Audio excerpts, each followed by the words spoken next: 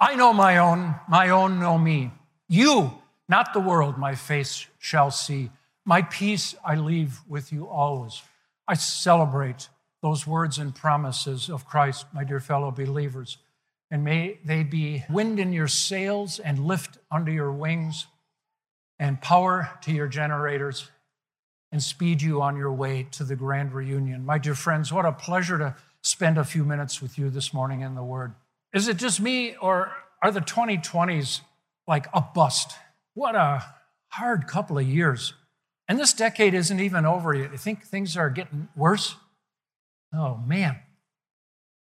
I just think about the armies of Russia crushing and trampling on the brave people of Ukraine right now. I just can hardly wrap my head around it. I really thought the human race was better than that. Like we moved beyond the Imperial Japanese Navy taking over most of Southeast Asia, or Hitler's tanks blasting through neutral Belgium and invading Poland. I thought we were better than that. Just naked power of annexation. I really had hoped that that was part of a nasty past. And I guess it was until it wasn't. We're right back into it. And it could get worse. The Ukrainians could still be beaten back and their entire nation turned into rubble and simply annexed into the new Soviet empire. Or it could get worse. It could spread to other countries around Ukraine. It could get worse than that. If Mr. Putin gets desperate and panicky enough, he might think I have nothing to lose and unleash the dogs of nuclear war. All that stress just sits on my heart every day, and I can't get enough news. Just hoping and praying, God, stop this madness. It's not only military trouble, the financial troubles are really annoying too, aren't they? The supply chains that are being disrupted, and of course from Russia and Ukraine being gigantic food-producing nations, something like a quarter of the world's grains and wheat supply come out of those two countries. With all that just about being shut down because all the Black Sea ports are just about closed now, that means much of the Middle East and Northern Africa are going to be starving. And that means that you are going to see, if you think food prices are high now, you just wait, because a lot of America's farm produce is going to have to go to feed people that are literally dying. And so what that means is for you to eat, you're going to have to pay more, which is setting off, supply chain issues. It's hard to get anything at all, setting off terrible inflation. I feel sorry for any of you doing any construction projects, fixing on your house. The price of lumber in the 2020s has just gone berserk, hasn't it? Have you bought any lumber lately? You about got to take out a bank loan to get a 2x4. 2 years ago, not even 2 years ago, I had a bunch of clay and what I hoped was going to be a backyard, and one of the backhoe operators told me, hey, I know just the stuff for you. Get this stuff called Reinders grass seed. You can grow grass on concrete. That stuff is like miracle. And he said, I'm going to a supply depot. You want me to get you a bag? And I said, yeah, sure. So he brings me this 25-pound bag of grass seed, $75. A little pricey, but man, that stuff really worked. Now I got these like big dead patches. It came up, but I got to still kind of fill it in. And so I just went online. I thought, I'll get me another bag of that Reinders grass seed. $150. Whoa, forget it. Those patches don't bother me so much anymore. I'm going to wait for God to fill it in the natural way. I'll just water it a little bit and maybe throw a little fertilizer on there and wait for God to kind of shrink the dead spots. For $150, $150 for a bag of grass seed. Holy cow.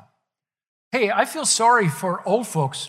There's certain people that I know that are like in retirement or soon to be there, and watching the stock markets collapse in the last 6 months makes old people nervous because they see their pile of acorns shrinking that they didn't even spend. It's just like their acorn pile is evaporating. What?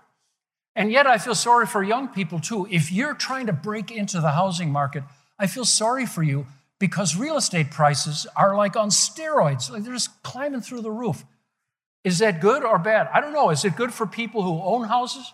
Yeah, until they get their tax assessment. Like, what? There's all kinds of financial disruptions going on all over the place that are one nasty shock after another. And then there's COVID. Did I mention COVID? Remember that? Remember COVID? It has not gone away. It's still disrupting meetings, disrupting family plans, disrupting businesses, making it difficult to buy and sell and communicate. And honestly, I don't know if we're ever going to be rid of it. I had hopes at one time it would do what the flu bugs usually would do, flare up and then flare down and flare away. Not this one.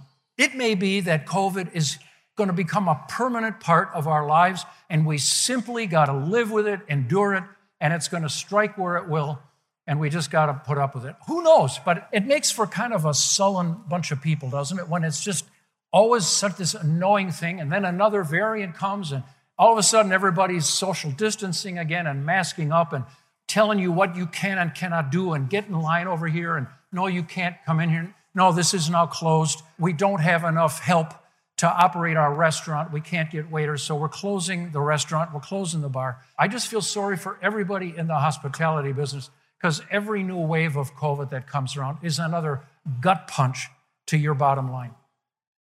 Okay, if I got you pretty wound up and depressed about the 2020s, who wants to hear more? No? Me either. So what? How do you keep a smile on your face? How do you keep a positive spirit in your heart? How can you look forward with anticipation and optimism when you've got all of these and many other bad things going on all at the same time? And I'll tell you why. And I'm going to cut right to the chase. What's Jesus doing now? 2 weeks ago, we dove into Scripture and celebrated the way he's interceding for us. Jesus is working every day, tracking how you are doing so that he can help you overcome your obstacles and carry out your ministry and fulfill the destiny for which he made you. Today, I want to celebrate with you that in a decade where our world is going crazy, our Lord Jesus is ruling and governing. And to do that, I'd like to take just a couple of toe dips into a spectacular book in the Bible, one that I suspect you don't know as well as you probably would like to, and one that, if you actually did read it a little bit more, would power up your faith to be much more joyful, confident, and optimistic. It's the book of Colossians. It's a little hard to spell and even pronounce. It's named after a city in the middle of what is today the nation of Turkey. Back then it was called Asia Minor. Not a very big city. This is not like big Ephesus. This is upriver. Its equivalent would be, Stevens Point or Wisconsin Rapids. It's not Milwaukee or even Madison or Green Bay. It's more in the backcountry. But that congregation there was being tormented by philosophies that made it seem like Christ is not enough. You need to work on these things yourself. The Bible is not enough. It gives you inadequate information. You got to find more sources of secret missing knowledge that only we can provide to you. And it's all on you. What it did was an attack of the devil to steal people's confidence in their Savior and the integrity of the Bible. It's really what it comes down to. And St. Paul wrote these 4 little chapters as an elegant, mighty blast of confidence in the Word of God, and even more importantly, in the completed and ongoing work of Christ. The great biblical scholar in the 1900s, a guy named Adolf Deisman, wrote about the book of Colossians. He said, Colossians is like, for me, when I enter the chapel of Colossians, meaning when I read the book, it's as though I were hearing Johann Sebastian Bach himself at the keyboard. Majestic, gorgeous language expressing the mysteries of Christ's identity and Christ's work, his finished work, but also his ongoing work and his future work, what he's going to do yet, which we joyfully anticipate. Please grab your Bible and open it up to Colossians with me. And I want to just taste a few little pieces of it. It's all we got time for this morning. What I want to do by this is not explain everything to you, but set this up for you so that in order for you to manage your anxieties about the crazy and violent world we live in, yes, a world where gunmen run amok in supermarkets in Buffalo and on Water Street, our beautiful own Water Street, and destroy a watch party for our wonderful Bucks basketball team.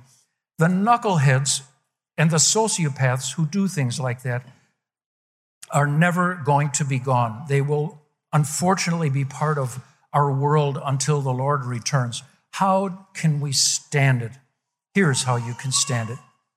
Look in Colossians chapter 1, and if you look at verse 17, here I got two statements to pull out of chapter 1 for you to think about and give you incentive to go back and dig into this. Christ is before all things. Like he's always been here. He has seen it all. And in him, all things hold together. He's the glue of our world. When you're thinking, our world is coming apart, people don't even obey stop signs anymore. They blow through red lights. They don't care about safety. They don't care about anybody but their need for speed and showing off what studs they are, ripping rubber down a residential road. Whether they smash into something, whatever. Whether they hit somebody, strike another car, hit a pedestrian, whatever. Is this going to get worse? Who knows? But I do know this. Christ is the glue, and at the right time and in his own way, he's going to hold things together so that you can do your personal ministry and fulfill the function for which you have been manufactured. Christ holds all things together. Secondly, he's the head of the body, the church. He's the beginning. He's the firstborn from among the dead. In other words, the first installment of a jailbreak from the graves in the graveyard. He went first. That means everybody else will be following. We can look to his resurrection for confidence of that. Why? So that in everything he might have the supremacy. He has the supremacy over everything. He is governing all things. The creator of the world has not lost a step or 1 volt of the power behind his command and control. Relax, deep breaths. Now, in just the few minutes remaining to us today, I'd like you to jump to chapter 2 and cherry pick another couple of verses out of here to give you a framework for when you go back and read the whole thing, which I think it would take you 15 minutes, or better yet, a couple of 5 or 7 minute sessions. Read it in little pieces and just savor it. This is a tightly packed, dense food from heaven for your troubled mind and soul. If you look at verse 9, Colossians 2, verse 9, in Christ all the fullness of the deity lives in bodily form. I could talk to you for an hour on all the stuff that's in this verse. For now, just content yourself with looking at that word fullness. He is the fully divine Son of God at all times, along with being human. And notice the tense of this verb, lives, present in bodily form. He took his body with him to heaven. Christ is still true man and true God at the same time. That's why he's such an effective priest and intercessor for you. But he's not merely human. Within his still human body lives all the fullness of God himself, meaning that when he is given supremacy over all things, he's seated on his throne to give his commands. He surveys what the world needs, and he can act. And you have been given fullness in Christ. You are fully loved, fully forgiven, fully favored and blessed. You are fully equipped to do what God needs you to do in your life. And you also are fully insured and protected against death itself. You have resurrection insurance guaranteed by Christ's own resurrection. You are fully covered by divine life insurance.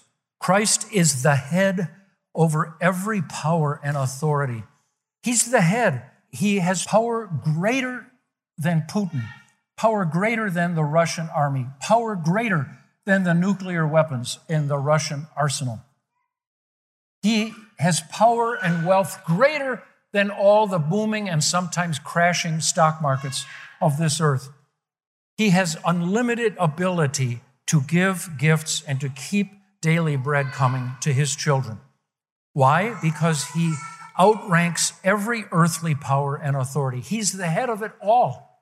He is governing the universe according to his agenda. And we panic a little bit because our agenda often doesn't exactly align with God's. And we're much more into comfort, pleasant times, no stress, having plenty of money, pleasures and comforts. We're into all that stuff. Jesus has a little bit different agenda. His mission is to make you useful in spreading his word, name, and faith, and then getting you and as many people as possible home safely to heaven. That's his agenda. And sometimes he gets that done through spoiling us. Sometimes he gets it done by allowing us to be stressed out. As Paul said back in chapter 1, I rejoice in what I suffered for you. What? I rejoice in my sufferings. Paul said it. You can too. Now, here's the so what's. Pardon me for going backwards. I feel like I'm kind of like on a pogo stick boinging around, not in my usual linear way, but forgive me. There's not enough time left to argue with me about it, so just roll with it, okay? See to it that no one takes you captive through hollow and deceptive philosophy. Your mission is not to let the brokenness of this world look like an indictment that God is asleep or dead or unloving or confused or senile. He's none of the above. You can have 100% confidence in God's brain, muscles, and heart because he's on a roll to do things his way. And God does not look at the string of disasters that I enumerated because from God's point of view, number one, truly, I can see this in my own life. God gets his best work done in times of stress and brokenness. I am the deafest to God's word. When I am well-fed, comfortable, and secure, I get lazy and self-indulgent. I get so inward-looking, it's pathetic. God does his best work in my life when I'm getting squeezed. That's when I notice the Lord, when I realize how much I need him, that I need him to be the glue in a society that seems to have no glue anymore. I need him to send his angels to protect me because I can't protect myself, my family, and you, people I love. God hears from me much more often when I'm being squeezed than when I'm being pampered. Isn't that true of you as well? Who needs God when you got plenty of money? It's all good. He also, in this brokenness, promises to set limits this far and no more. He also promises to use every bit of the struggle, hardship, and suffering in your life in some kind of way to make your life better or someone else's life better. I don't know how he does that, but he always does. So then, just as you received Christ Jesus as Lord, continue to live in him, rooted, built up, and strengthened in the faith as you were taught, overflowing with thankfulness. When you find yourself, like I was 15 minutes ago, whining about how nothing's going right for me right now, the thing to do is to sit down and take inventory of how insanely blessed you are and count what's working. We're so dialed in to what we don't have, that what we want, that it blinds us to the insane number of ways in which God is demonstrating that he is governing all things and sending resources into your life. A few hours before he was killed, Jesus looked at his disciples who were sick, literally sick. They were heartsick, listening to Jesus' grim predictions of what lay ahead of them. And their faces must have showed it. And Jesus said to them in that upper room on Maundy Thursday, "In this world you will have many troubles. Don't be afraid. I have overcome the world." Amen.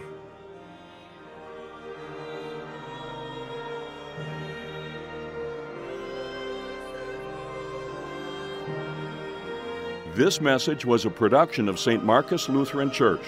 For similar content, subscribe on iTunes, Google Play, or our YouTube channel.